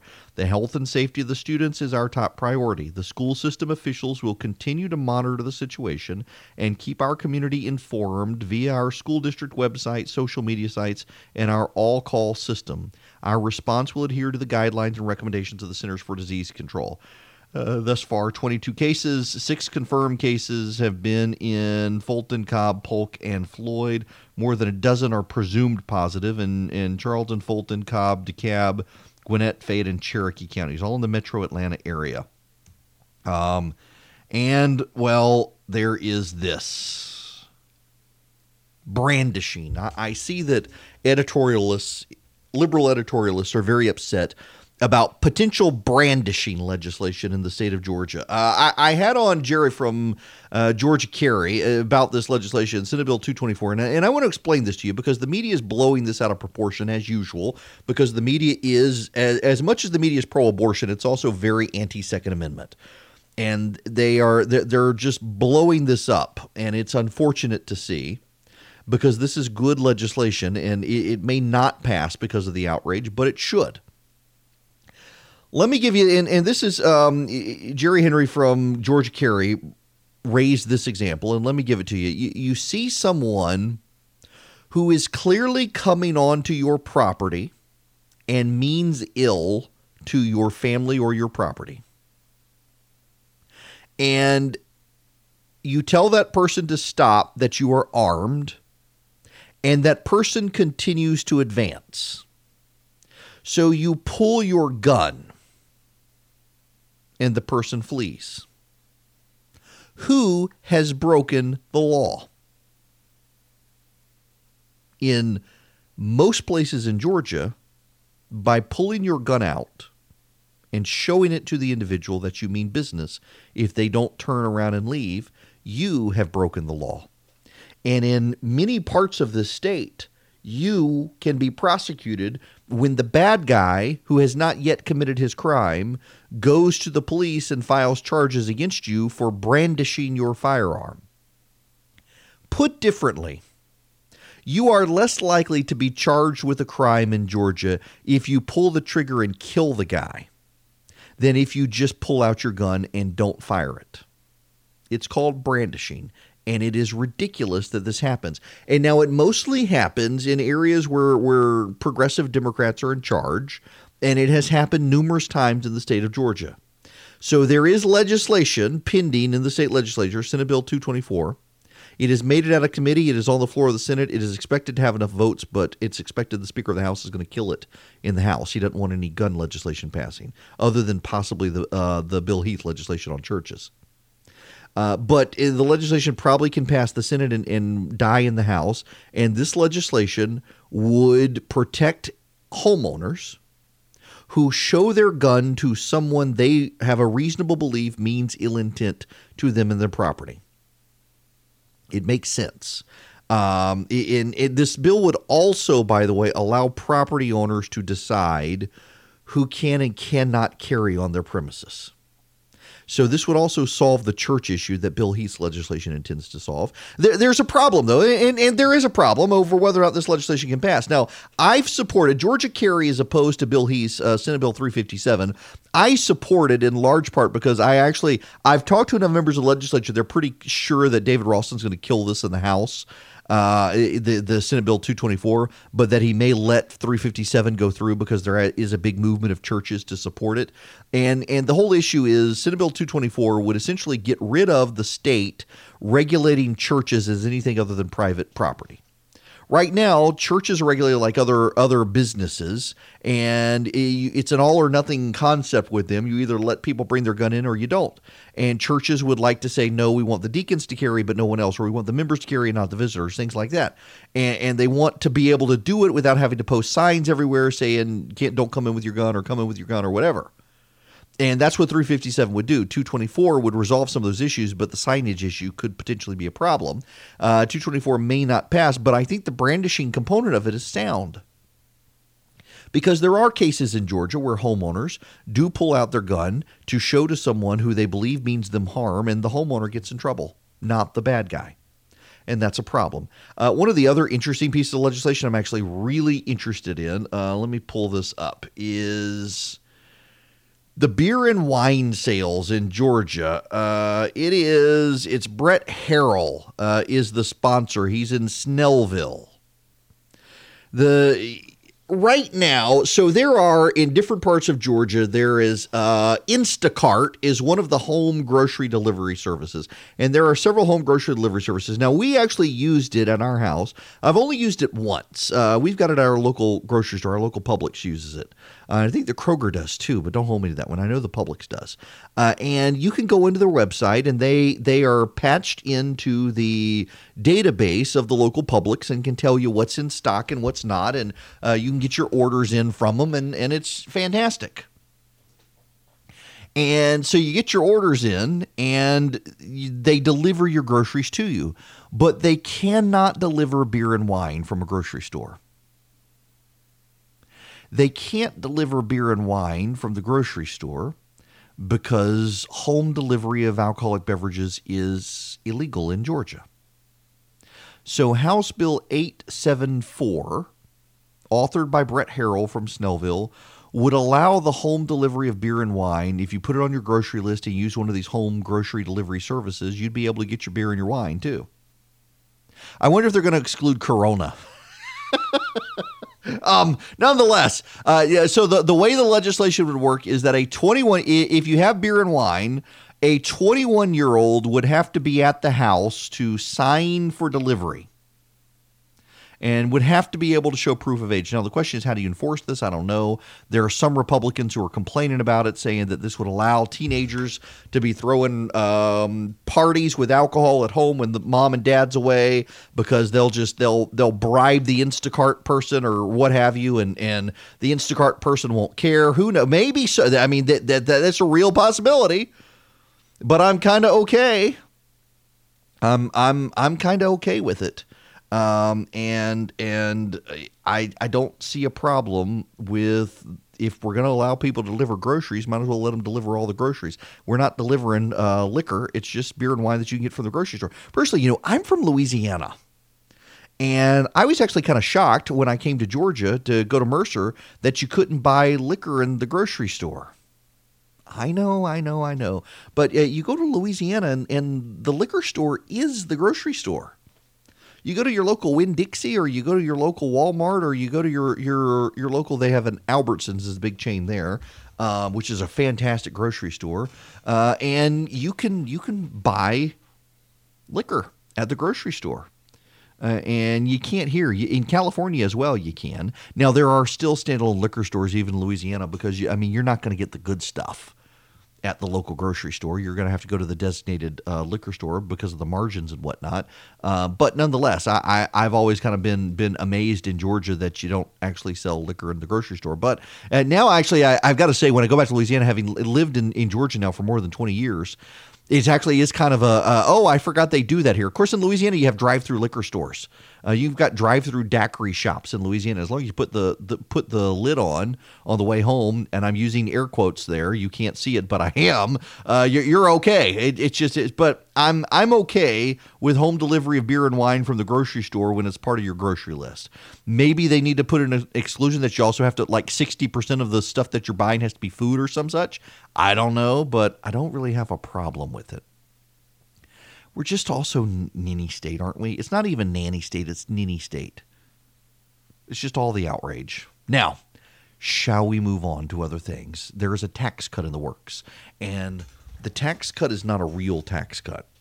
And I need to explain this one to you, and I don't want to. A buddy of mine actually texted me the other day. He says, I'm really tired of hearing about the coronavirus, and I'm really tired of hearing you talk about the speaker. Well, both are relevant because they're in the news, and the speaker's in the news here because the Speaker of the House has been able to pass a budget out of the House of Representatives that is the largest spending package in Georgia history. It comes with a tax cut for Georgians, and it does not come with the teacher pay raise Governor Kemp wanted. And the speaker is doing this on purpose as political payback to the governor. He also pushed forward legislation out of the House that guts the governor's ability to set revenue projections for the budget. Now, if you don't know what this is, in Georgia, the governor provides the revenue projections to the state legislature that will be used for the budget. And it is something that the governors in Georgia, it is a power the governors in Georgia have used repeatedly to prevent the legislature from overspending. And the speaker, with a veto-proof majority in the House, by the way, was able to pass legislation repealing the governor's ability to set the budget projections for budgeting. And the grounds he uses, frankly, are sound. It is the House of Representatives that actually initiates budgeting in the state by tradition and also raises taxes by law. And so it should be the one to have these revenue projections. And this is a power play for the speaker to do a power grab against the governor. But in the process, what the speaker's decided to do is pit Georgians, particularly upper-income Georgians, against teachers. The speaker wants to give everyone a tax cut, and the tax cut will actually benefit upper-income Georgians more than lower-income Georgians. And he also doesn't want to give teachers the pay raise the governor promised them. But in so doing, I think the optics of this are bad for the speaker because he wants to spend more in his budget than any Georgia budget has ever spent, while also doing the tax cut and also denying teachers the pay raise. So in other words, we can spend more than we've ever spent before and give a tax cut, but we can't actually raise the pay of teachers. And that's a problem. The governor is going to veto the budget if it comes through like that. What the speaker is trying to do here is set up a budget crisis. And it's abundantly obvious at this point that the speaker and the governor do not get along. The speaker backed Casey Cagle behind the scenes. And he is alleged. I shouldn't say that. I don't know that for certain, but I've heard it from enough people in the state legislature. They believe it's the North Georgia thing. They call it what is the Gainesville Mafia? They call it. I find that very funny. There's no mafia of people in Gainesville. Interestingly enough, Doug Collins has lost a number of those same people to Kelly Loeffler, and I'm told that even Nathan Deal encouraged Doug Collins not to run against Kelly Loeffler. But nonetheless, there's this idea that there's a group of rich people up in Gainesville who control state party politics in the Republican Party, and they back the Casey Cagle and they back David Ralston, and they keep losing to Brian Kemp, and they kind of hate it, and so they're setting up this feud. And that's not really what's going on here. It's just the speaker is trying to consolidate power at a time that the speaker's power is weakening, and at a time that the governor, the lieutenant governor, and a number of Republicans in the state house are thinking it's time for the speaker to go. Well, the speaker is now trying to take advantage of some of the infighting within the Republican Party and the instability in the party to try to consolidate his power to ensure that he's not ousted. And part of that comes with greater control over the budget. If the speaker can get greater control over the budget, he can punish people who don't support him more readily, and he can also support those who support him more readily. This is power politics. Unfortunately, the teachers in the state of Georgia are the ones being held hostage to this. A number of Republicans, including David Clark, a state representative in the Gwinnett County area, voted against the budget because it didn't give teachers the pay raise. And Clark's reasoning is that while he supports tax cuts, they just did a tax cut. And right now they've been promising teachers pay raises for a decade. Governor Kemp finally gave them a pay raise, but only half of what he wanted, and told them they would get the other half this year. And now they don't want to do the pay raise. And that's a problem. It's breaking promises. And so you've got a number of Republicans in the legislature saying this is a non-starter. I'm going to be interested to see where this goes when it gets to the state Senate, what they do, because Jeff Duncan has largely been supportive of Brian Kemp when it comes to teacher pay raises. Now, if they can do the tax cut and the pay raise, that's fine, but they're going to have to cut money from something else.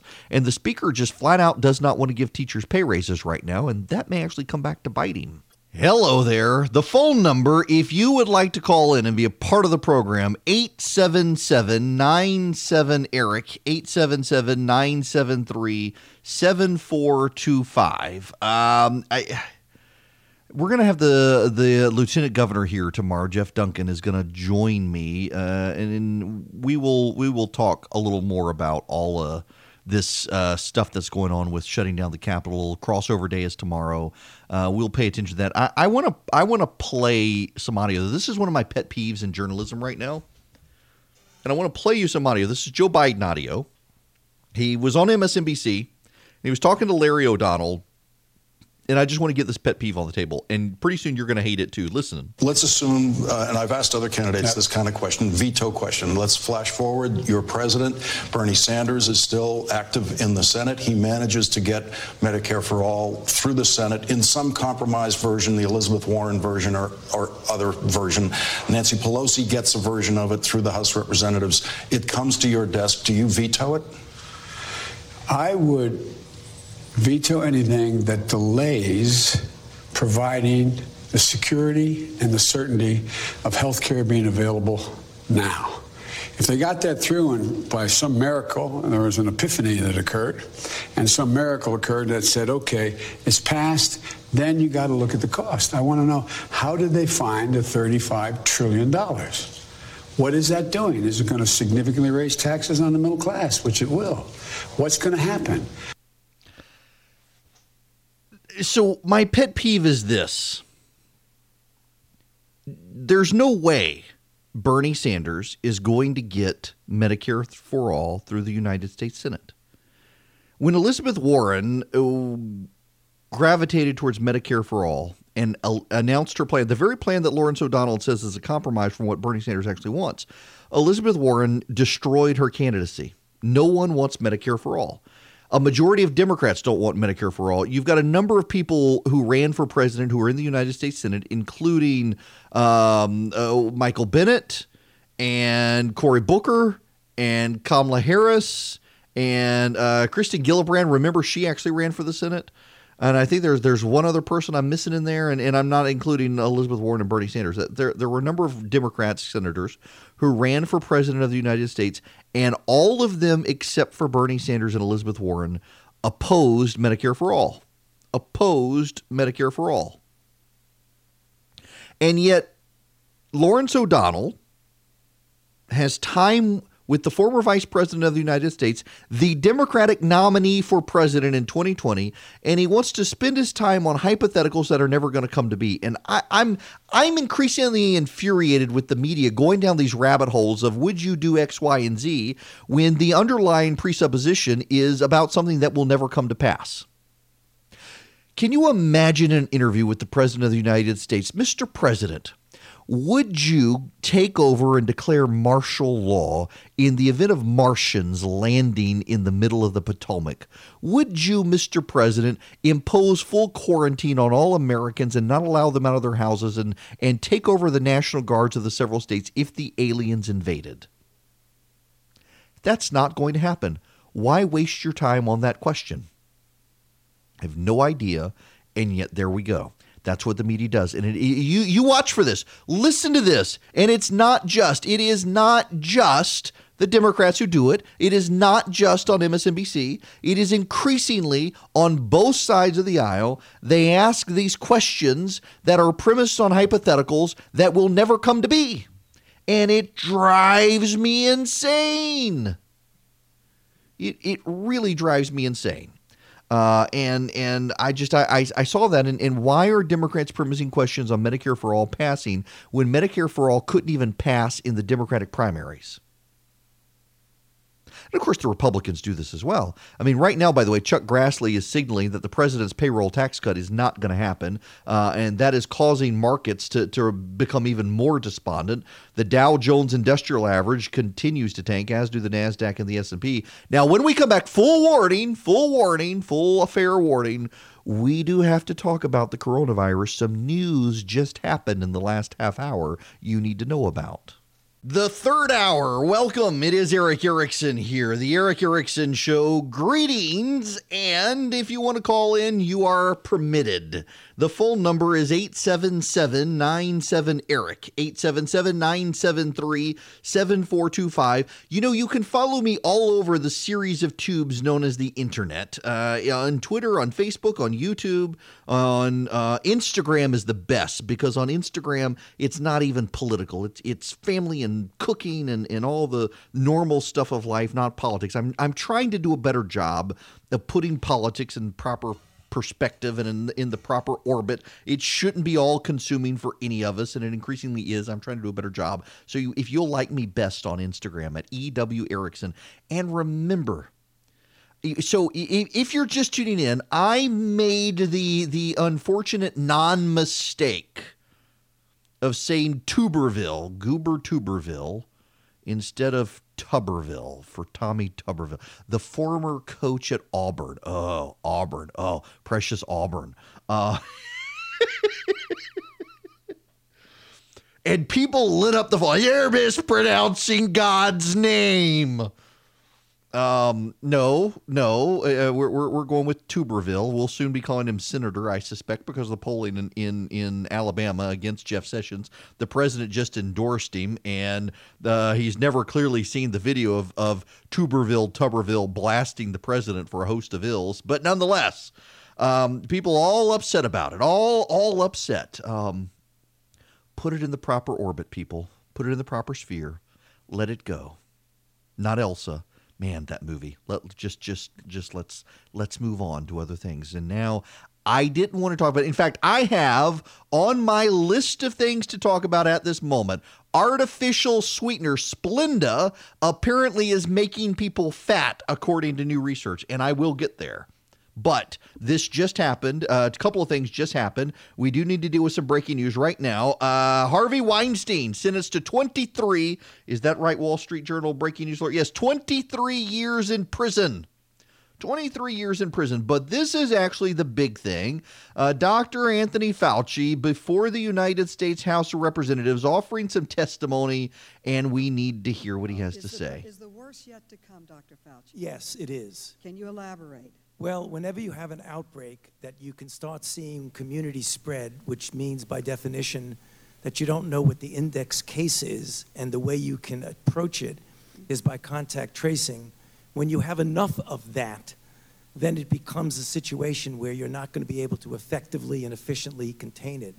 Whenever you look at the history of outbreaks, what you see now in an uncontained way, and although we are containing it in some respects, we keep getting people coming in from the country that are travel related. We've seen that in many of the states that are now involved. And then when you get community spread, it makes the challenge much greater. So I can say we will see more cases and things will get worse than they are right now. How much worse we'll get will depend on our ability to do two things: to contain the influx of people who are infected coming from the outside, and the ability to contain and mitigate within our own country. Bottom line, it's going to get worse. Well, bottom line, Mr. Fauci, if we don't test people, then we don't know how many people are infected. Is that correct? That is correct, and as I'm sure that Dr. Redfield will tell you, looking forward right now, as commercial entities get involved in making a large amount of tests getting variable, when you do two aspects of testing. One, a person comes in to a physician and asks for a test because they have symptoms or a circumstance which suggests they may be infected. The other way to do testing is to do surveillance, where you go out into the community and not wait for someone to come in and ask for a test, but you actively proactively get a test. We are pushing for that, and as Dr. Redfield will tell you, that the CDC has already started that in 6 sentinel cities and will expand that in many more cities. But you're absolutely correct. We need to know how many people, to the best of ability, are infected, as we say, under the radar screen. That's one of the concerns that we should address right now, because I mentioned this yesterday and it needs to be reiterated. There had been, because of all the exposure and concern about the coronavirus in January and it spread around the world, there was an uptick in Americans washing their hands and taking precautionary measures. And there has suddenly been, in a couple of cities, but particularly New York City, a major spike in flu-like symptoms reporting to emergency rooms. And that suggests that the coronavirus is spreading within New York City. And people have concern. 2 more clips you need to hear from Dr. Anthony Fauci, and I want you to hear him instead of me talk about this issue, because he is the expert. He is the guy that everybody from the President of the United States down to local party officials in Des Moines, Iowa, pay attention to. Okay, so that's a good question. About 80% of the people who get infected will do well. They'll get sick. They're going to be uncomfortable. They're not going to feel well, but they're going to spontaneously recover. About 15% of them, according to the data from China, Korea, et cetera, that those are individuals that are going to get into trouble. And the mortality in that group is very high. But Sean, to make sure your viewers get an accurate idea about what goes on, you mentioned seasonal flu. The mortality for seasonal flu is 0.1. The mortality for this is about 2.5%. It's probably lower than that. It's probably closer to 1. But even if it's 1, it's 10 times more lethal than the seasonal flu. That's relevant, because the number of people who tell me it's not a big deal and we're not going to get it. Now, for perspective, let us keep this in perspective. There have been, in fact, if you text the word data to 33777, you'll get a link to the John. You'll also get a link to Jason Thacker's book. I interviewed him yesterday, but you'll get a link to the Johns Hopkins University Research Center dashboard. And right now, globally, let me refresh this to make sure I've got the most accurate number right now. 121,564 cases globally. In the United States, it's 1,050 cases. Now, here's what's notable about this. Yesterday, on this program, it was 700. The day before, it was 600. The day before, it was 500. When I started the show, it was 1,030. It's 1,050 here in the third hour of the program. 29 people dead. We now have 1 dead in New Jersey, 1 dead in South Dakota, 2 in Florida, 2 in California, and 23 in Washington. All of them are older, but we're learning from Italy. Get this. If you want to understand why so many of us are spending time on this and telling you it's worse than the flu, there are a lot of memes out there from conservatives downplaying this, saying it's just a media conspiracy to get the president. It's overhyped. Let me put this in perspective for you. In the last 10 days, there have been 9,000 new cases in Italy. In the last 10 days, 9,000 cases. A massive jump in just 10 days in Italy, 9,000 cases. Of those 9,000 cases, 5,000 of those people, the total number, by the way, is 10,149 in Italy. But of those 9,000 cases that have cropped up in the last 2 weeks, 5,000 of those people have required hospitalization. And of the 5,000 who have required hospitalization, 1,000 have required ICU. There are no more hospital beds in Italy because they were already dealing with the flu, just like we here in this country are dealing with the flu. Interestingly enough, Italy, a country of 60 million people, has more hospital beds than the United States, a country of 150 million people. Let me say that again. Italy, a country of 60 million people, has more hospital beds than the United States, a country of 150 million people. We already have a flu outbreak in this country. And so there aren't enough hospital beds already if this thing spreads. This is why so many people are talking about it. It's not to hurt the president. It's to contain the situation if we can. And I'm not sure whether or not we will contain the situation. And you've got Dr. Anthony Fauci out there saying it's going to spread. The governor of Kentucky, the newly elected governor of Kentucky, is now asking churches to cancel church services to avoid the spread of the coronavirus.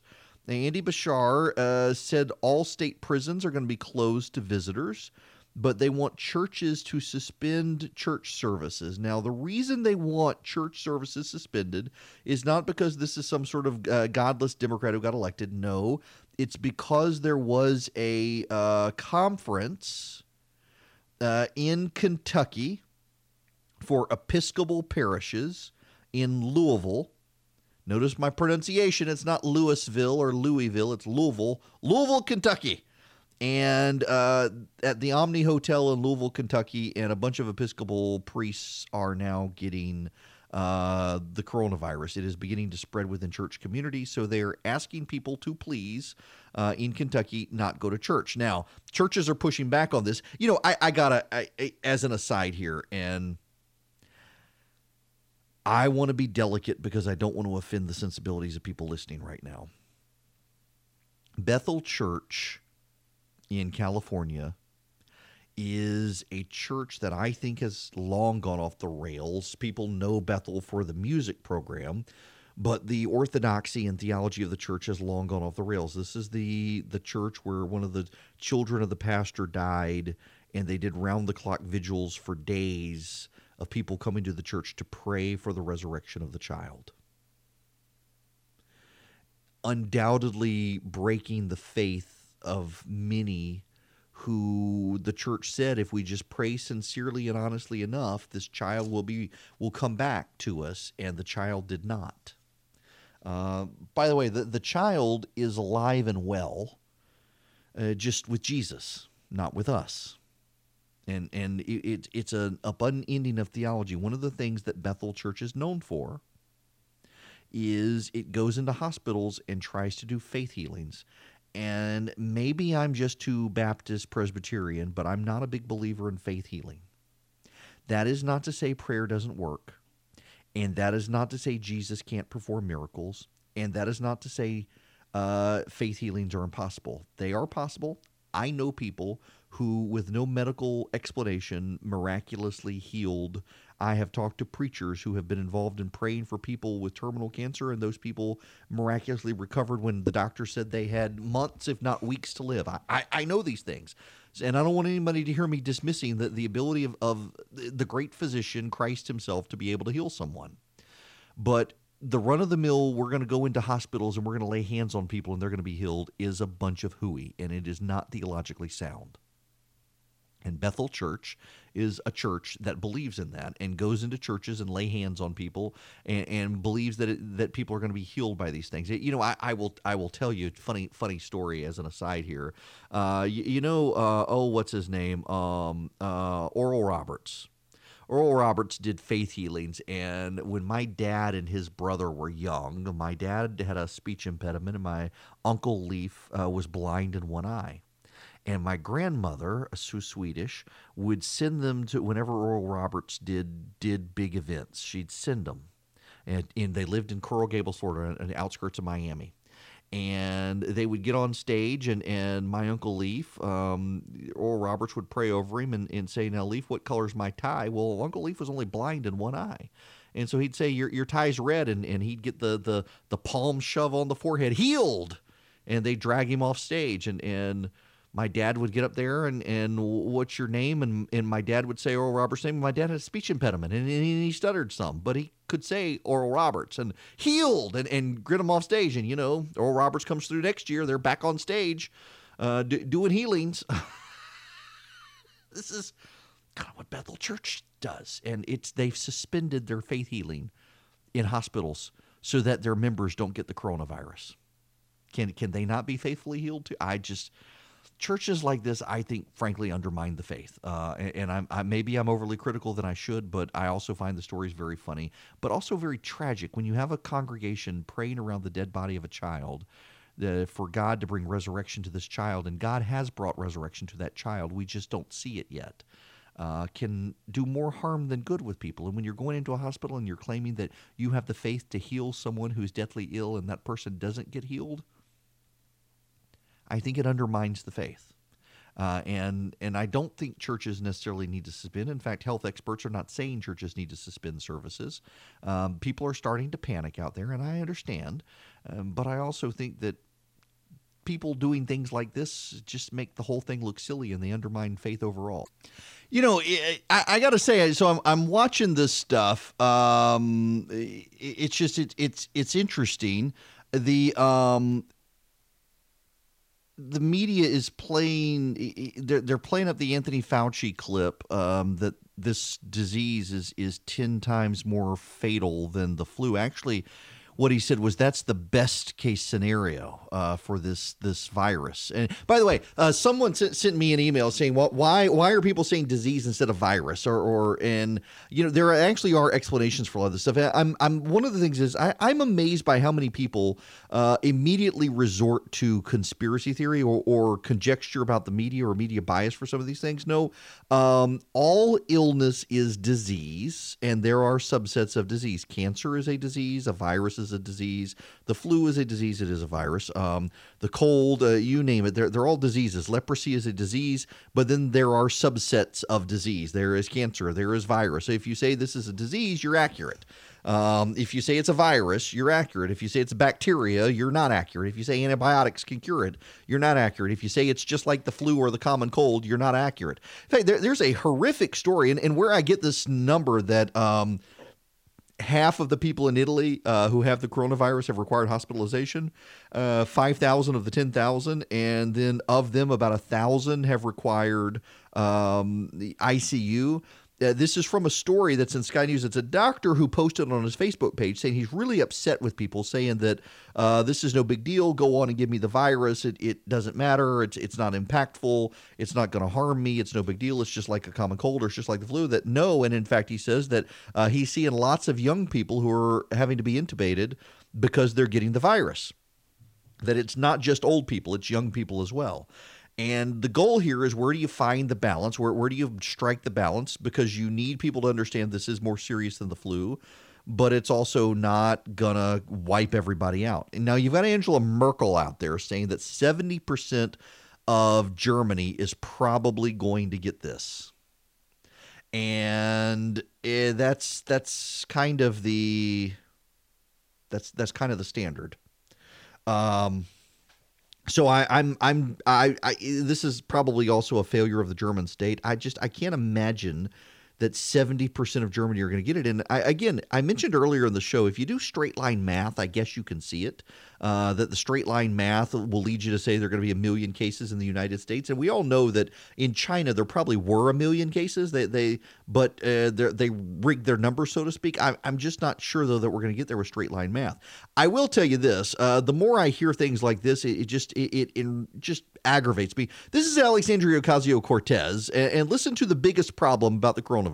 Honestly, it sounds almost so silly to say, but there's a lot of restaurants that are feeling the pain of racism, where people are literally not patroning Chinese restaurants.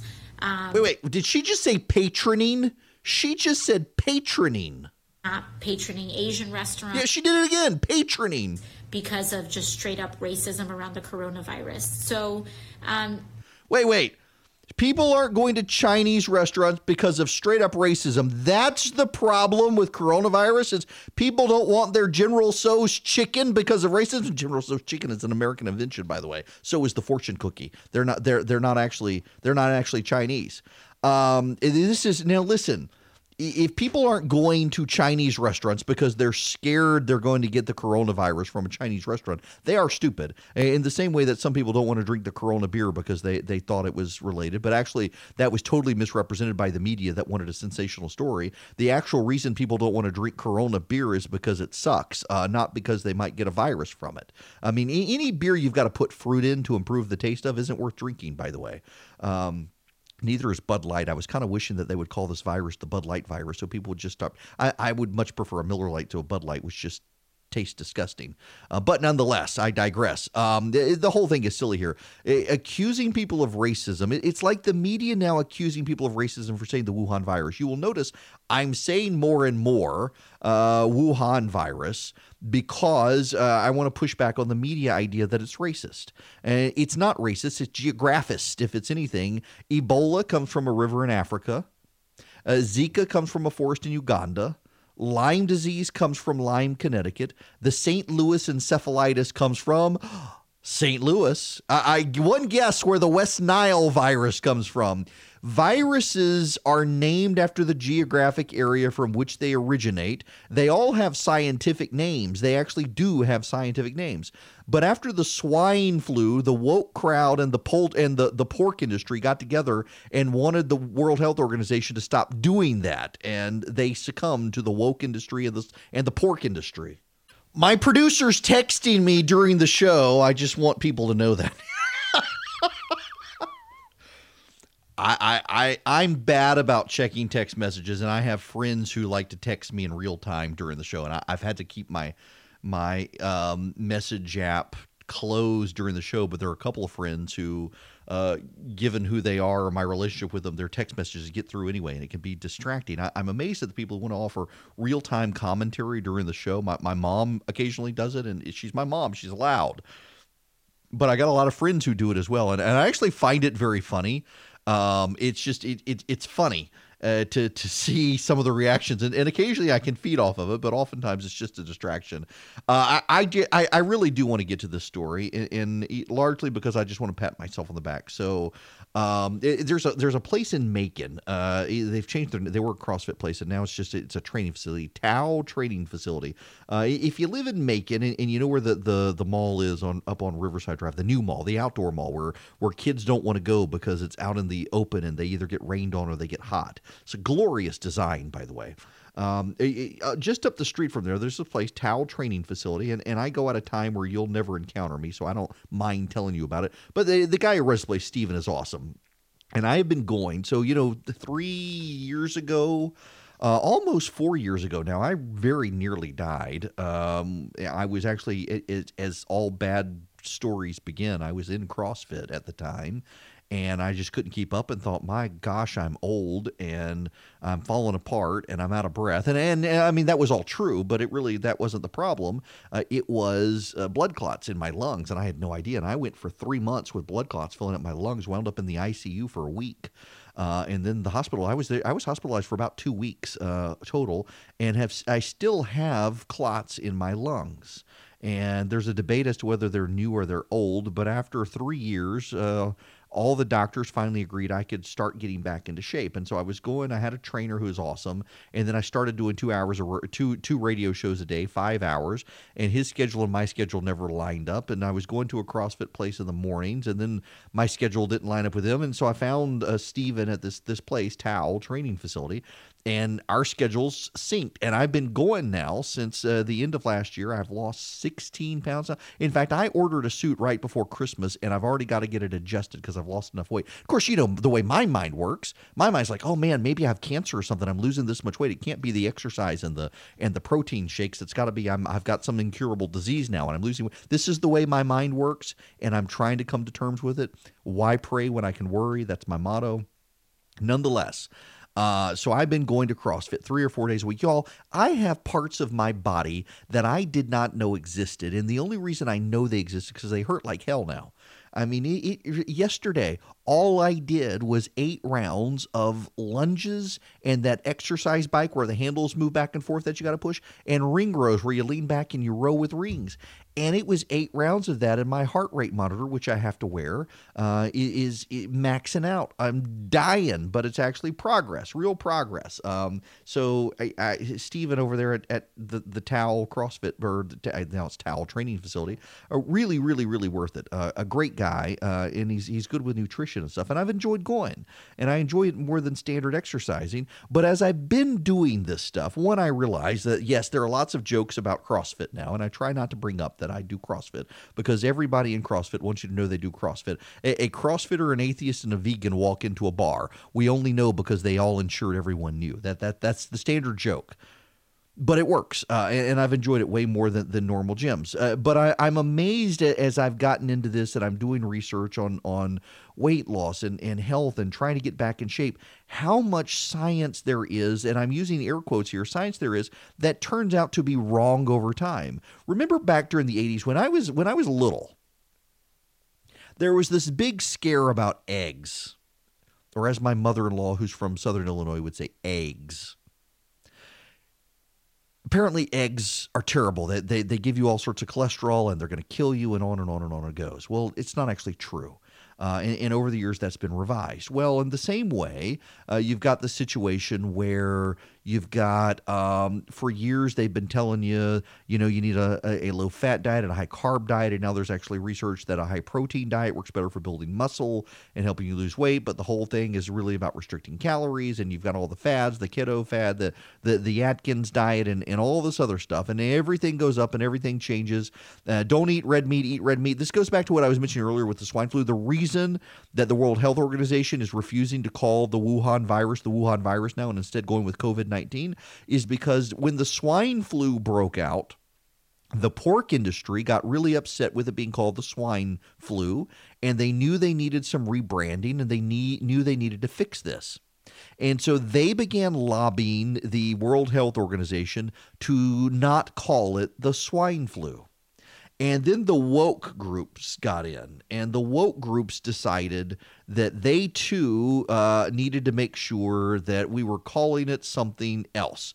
It is so we've got the H1N1, H1N2, H2N1, H3N1, H3N2, H2N3, and the SOIV, swine origin influenza virus. But they were upset about it because of the name of it and what it was doing. People didn't want to eat meat. And then the woke crowd got in and decided, well, we're stigmatizing people by doing names based on these people. So they don't want to call it Ebola anymore, except it's already in the vernacular. So they essentially what they're now referring to it as is viral hemorrhagic fever. Viral hemorrhagic fever is also known as the Ebola virus. Now, where is the Ebola virus? Well, the Ebola virus comes from a river in Africa. just like the Zika comes from the forest in Uganda where it originated, and the West Nile comes from, well, guess. All this political correctness gets in there, but all this goes back to science gets stuff wrong, and there's political correctness in science now, and people are concerned about the only thing that science seems to be consistent on over the last 40 years now is that the less processed food you eat, the better. So if you shop, everyone, dietitians, nutritionists, and scientists alike will tell you, shop the outer aisles of your grocery store where you have your deli and your juices and your produce, and then you've got your dairy. And if you need to get the unbleached flour, listen, King Arthur unbleached flour, if you're a baker, that is the gold standard. But just avoid the processed frozen foods, avoid the processed foods full of preservatives. Well, one of the things over the years is the sweeteners. And, I know Donald Rumsfeld. I wouldn't say we're friends. We are friendly. And you don't ever want to question Sweet and Low, aspartame, because, it was the company. What company was it now? I can't remember, but he was in charge of it. And if you question the health benefits of that sweetener, you will get, or was it NutraSweet? I can't remember anyway. Whichever sweetener it was that his company came up with, you will get a memo. I have gotten the memo about how it is perfectly safe. But there have been over time a lot of nutritionists and scientists saying, it does seem that some of this stuff spikes blood sugar. Well, now the journal Cell Metabolism has come out with a study by Yale researchers that has discovered sucralose, which is Splenda. Splenda, when you put it with carbohydrates, swiftly turns a healthy person into a fat person because it causes massive spikes in blood sugar. From whole grain English muffins to reduced sugar ketchup, Splenda is found in thousands of baked goods, condiment syrups, and other consumer packaged goods, almost all of them containing carbs, and the findings suggest it causes a spike in blood sugar, which also then will cause fat deposits to grow. In a Yale study, researchers took 60 healthy weight individuals and separated them into three groups. A group that consumed a regular-sized beverage containing the equivalent of 2 packets of sucralose sweetener, that's Splenda. A second group that consumed a beverage sweetened with table sugar at the equivalent sweetness. And a third group that had a beverage with artificial sweeteners as well as a carbohydrate called maltodextrin. The molecules of maltodextrin don't bind to taste receptors in the mouth and are impossible to detect, while the sensation of the third group's beverage was identical to the Splenda-only group. Only the Splendid-only group exhibited significant adverse health effects. The artificial sweetener by itself seemed to be fine, the researchers discovered, but that changed when combined with a carbohydrate. 7 beverages over 2 weeks, and the previously healthy people in that group became glucose intolerant, a metabolic condition that results in elevated blood glucose levels and puts people in an increased risk for diabetes. The findings followed a study by the Journal of the American Medical Association Internal Medicine last year that found that consumption of 2 or more glasses of artificially sweetened soft drinks a day increases deaths from circulatory diseases. And a 2008 study by scientists at Purdue University found that artificial sweeteners alone could result in higher blood pressure, weight gain, increased risk of diabetes, stroke, and heart disease in rats. Now, the scientists in that Purdue study fed yogurt sweetened with glucose, which is a simple sugar, to a group of rats. The second group got yogurt sweetened with 0-calorie saccharin.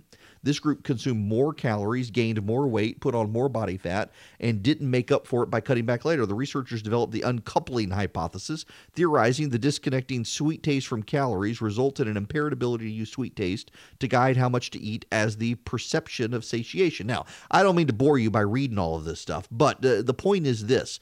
There has been a growing body of research over the last couple of decades that artificial sweeteners actually have something to do with the obesity crisis, and all the people who have switched from regular Coke to Diet Coke may actually doing themselves more harm. As a matter of fact, I've got a friend of mine who is a very good nutritionist, as is his wife, and they won't drink artificially sweetened products. They won't drink diet drinks. They drink Dr. Pepper and they drink Coke. And they do it in moderation, and they won't drink the other stuff because they say while there are less calories in the Diet Coke, that it results in their blood sugar spiking differently and insulin levels messing up. Now, I say all of this to say that there is a lot of research in science that bounces back and forth, whether it's eat eggs or don't eat eggs, eat red meat, don't eat red meat, increase chicken, don't eat increase chicken, eat the carbs, don't eat the carbs, eat the protein, don't eat the protein, eat the fat, don't eat the fat. There's more and more evidence out there that eating fat doesn't actually result in obesity. But there's also more and more evidence showing that these artificial sweeteners cause spikes in blood sugar that actually contribute to obesity when people are drinking them to lose weight. And part of the problem as well is that people think that they can drink a bunch of them since they only have 1 calorie in them, and that causes problems. Now, I'm doing this for a reason. A lot of people who are listening are probably deeply skeptical of all the science they're hearing about the coronavirus, about the Wuhan virus. Can we say it? Yes, we can. And a lot of this has to do with these sorts of things. A lot of this has to do with, for example, let's just go back 2 weeks. There was a study that came out. It was much hyped. I actually do believe I avoided talking about it at the time, but I've brought it up since. That a third of the public is less likely to drink Corona beer because of the virus, because it's called the coronavirus. CNN ran that story, and it was not alone. Others did as well. And that's not actually what the research said. What the research actually said is that people don't drink it because it sucks. That was what the actual research said. That when compared to other beers, people don't like it. They put lime in it to improve the taste, and that's why they drink it, because it has the lime in it. And you wouldn't know that from the way the media covered it. And so I can't blame people for being skeptical of media coverage of these studies, and these studies sometimes get retracted, and this is only one study, and it conflicts with a bunch of other news reports out there, and so people become increasingly skeptical of everything. And I can't blame anyone for being skeptical of it. I can't blame anyone for listening to the media talk about this disease and think this is designed to get Trump, because that's what the media does. And I spend an inordinate amount of time feeling like I got to use this show to clean up the messes that other people create and disabuse you of notions gathered from other places. Interestingly enough, you know how the media hates Tucker Carlson? The media absolutely positively loathes Tucker Carlson. And they, at every opportunity, they beat up Tucker Carlson if they can for his Fox News show. Tucker has actually been one of the most reasonable voices about the extent of this virus and the things you need to do to take yourself to keep yourself safe. And the media is beside themselves that, oh my gosh, this guy is reasonable, because they've built a stereotype into what is true and what isn't, and who is good and who isn't, and it's rocked their world. Sometimes you just got to go with the flow of the news. And sometimes there is no conspiracy. Yes, people are stupid. We should all acknowledge people are stupid. But sometimes, the news is not out to get the president. They actually are just out to give you the facts. I know increasingly rare these days. It seems like they don't want to cover a story unless it's about the president, or they can make the president look bad. But, distinguishing between fake news and real news and learning what's real and what's not and what actually matters and what doesn't, I spend more of my time doing this. And it's another reason I got to go to the gym every day, is just to de-stress. The gym has become my private sanctuary where I can go hang out with my trainer and there's no one else around, and I can just vent about stuff. And it's great because he's not political, so he has no idea what I'm talking about anyway. And man, everybody needs an outlet. I guess mine has become going to CrossFit, but we get so spun up about this stuff, and so much of this stuff actually doesn't matter, and so much of it's going to get revised. So much of it is wrong as reported.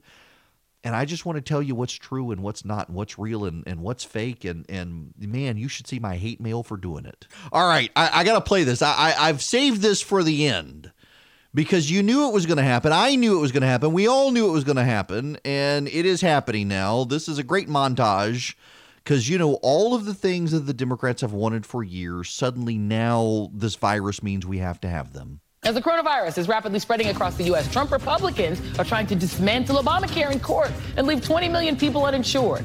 Perfect.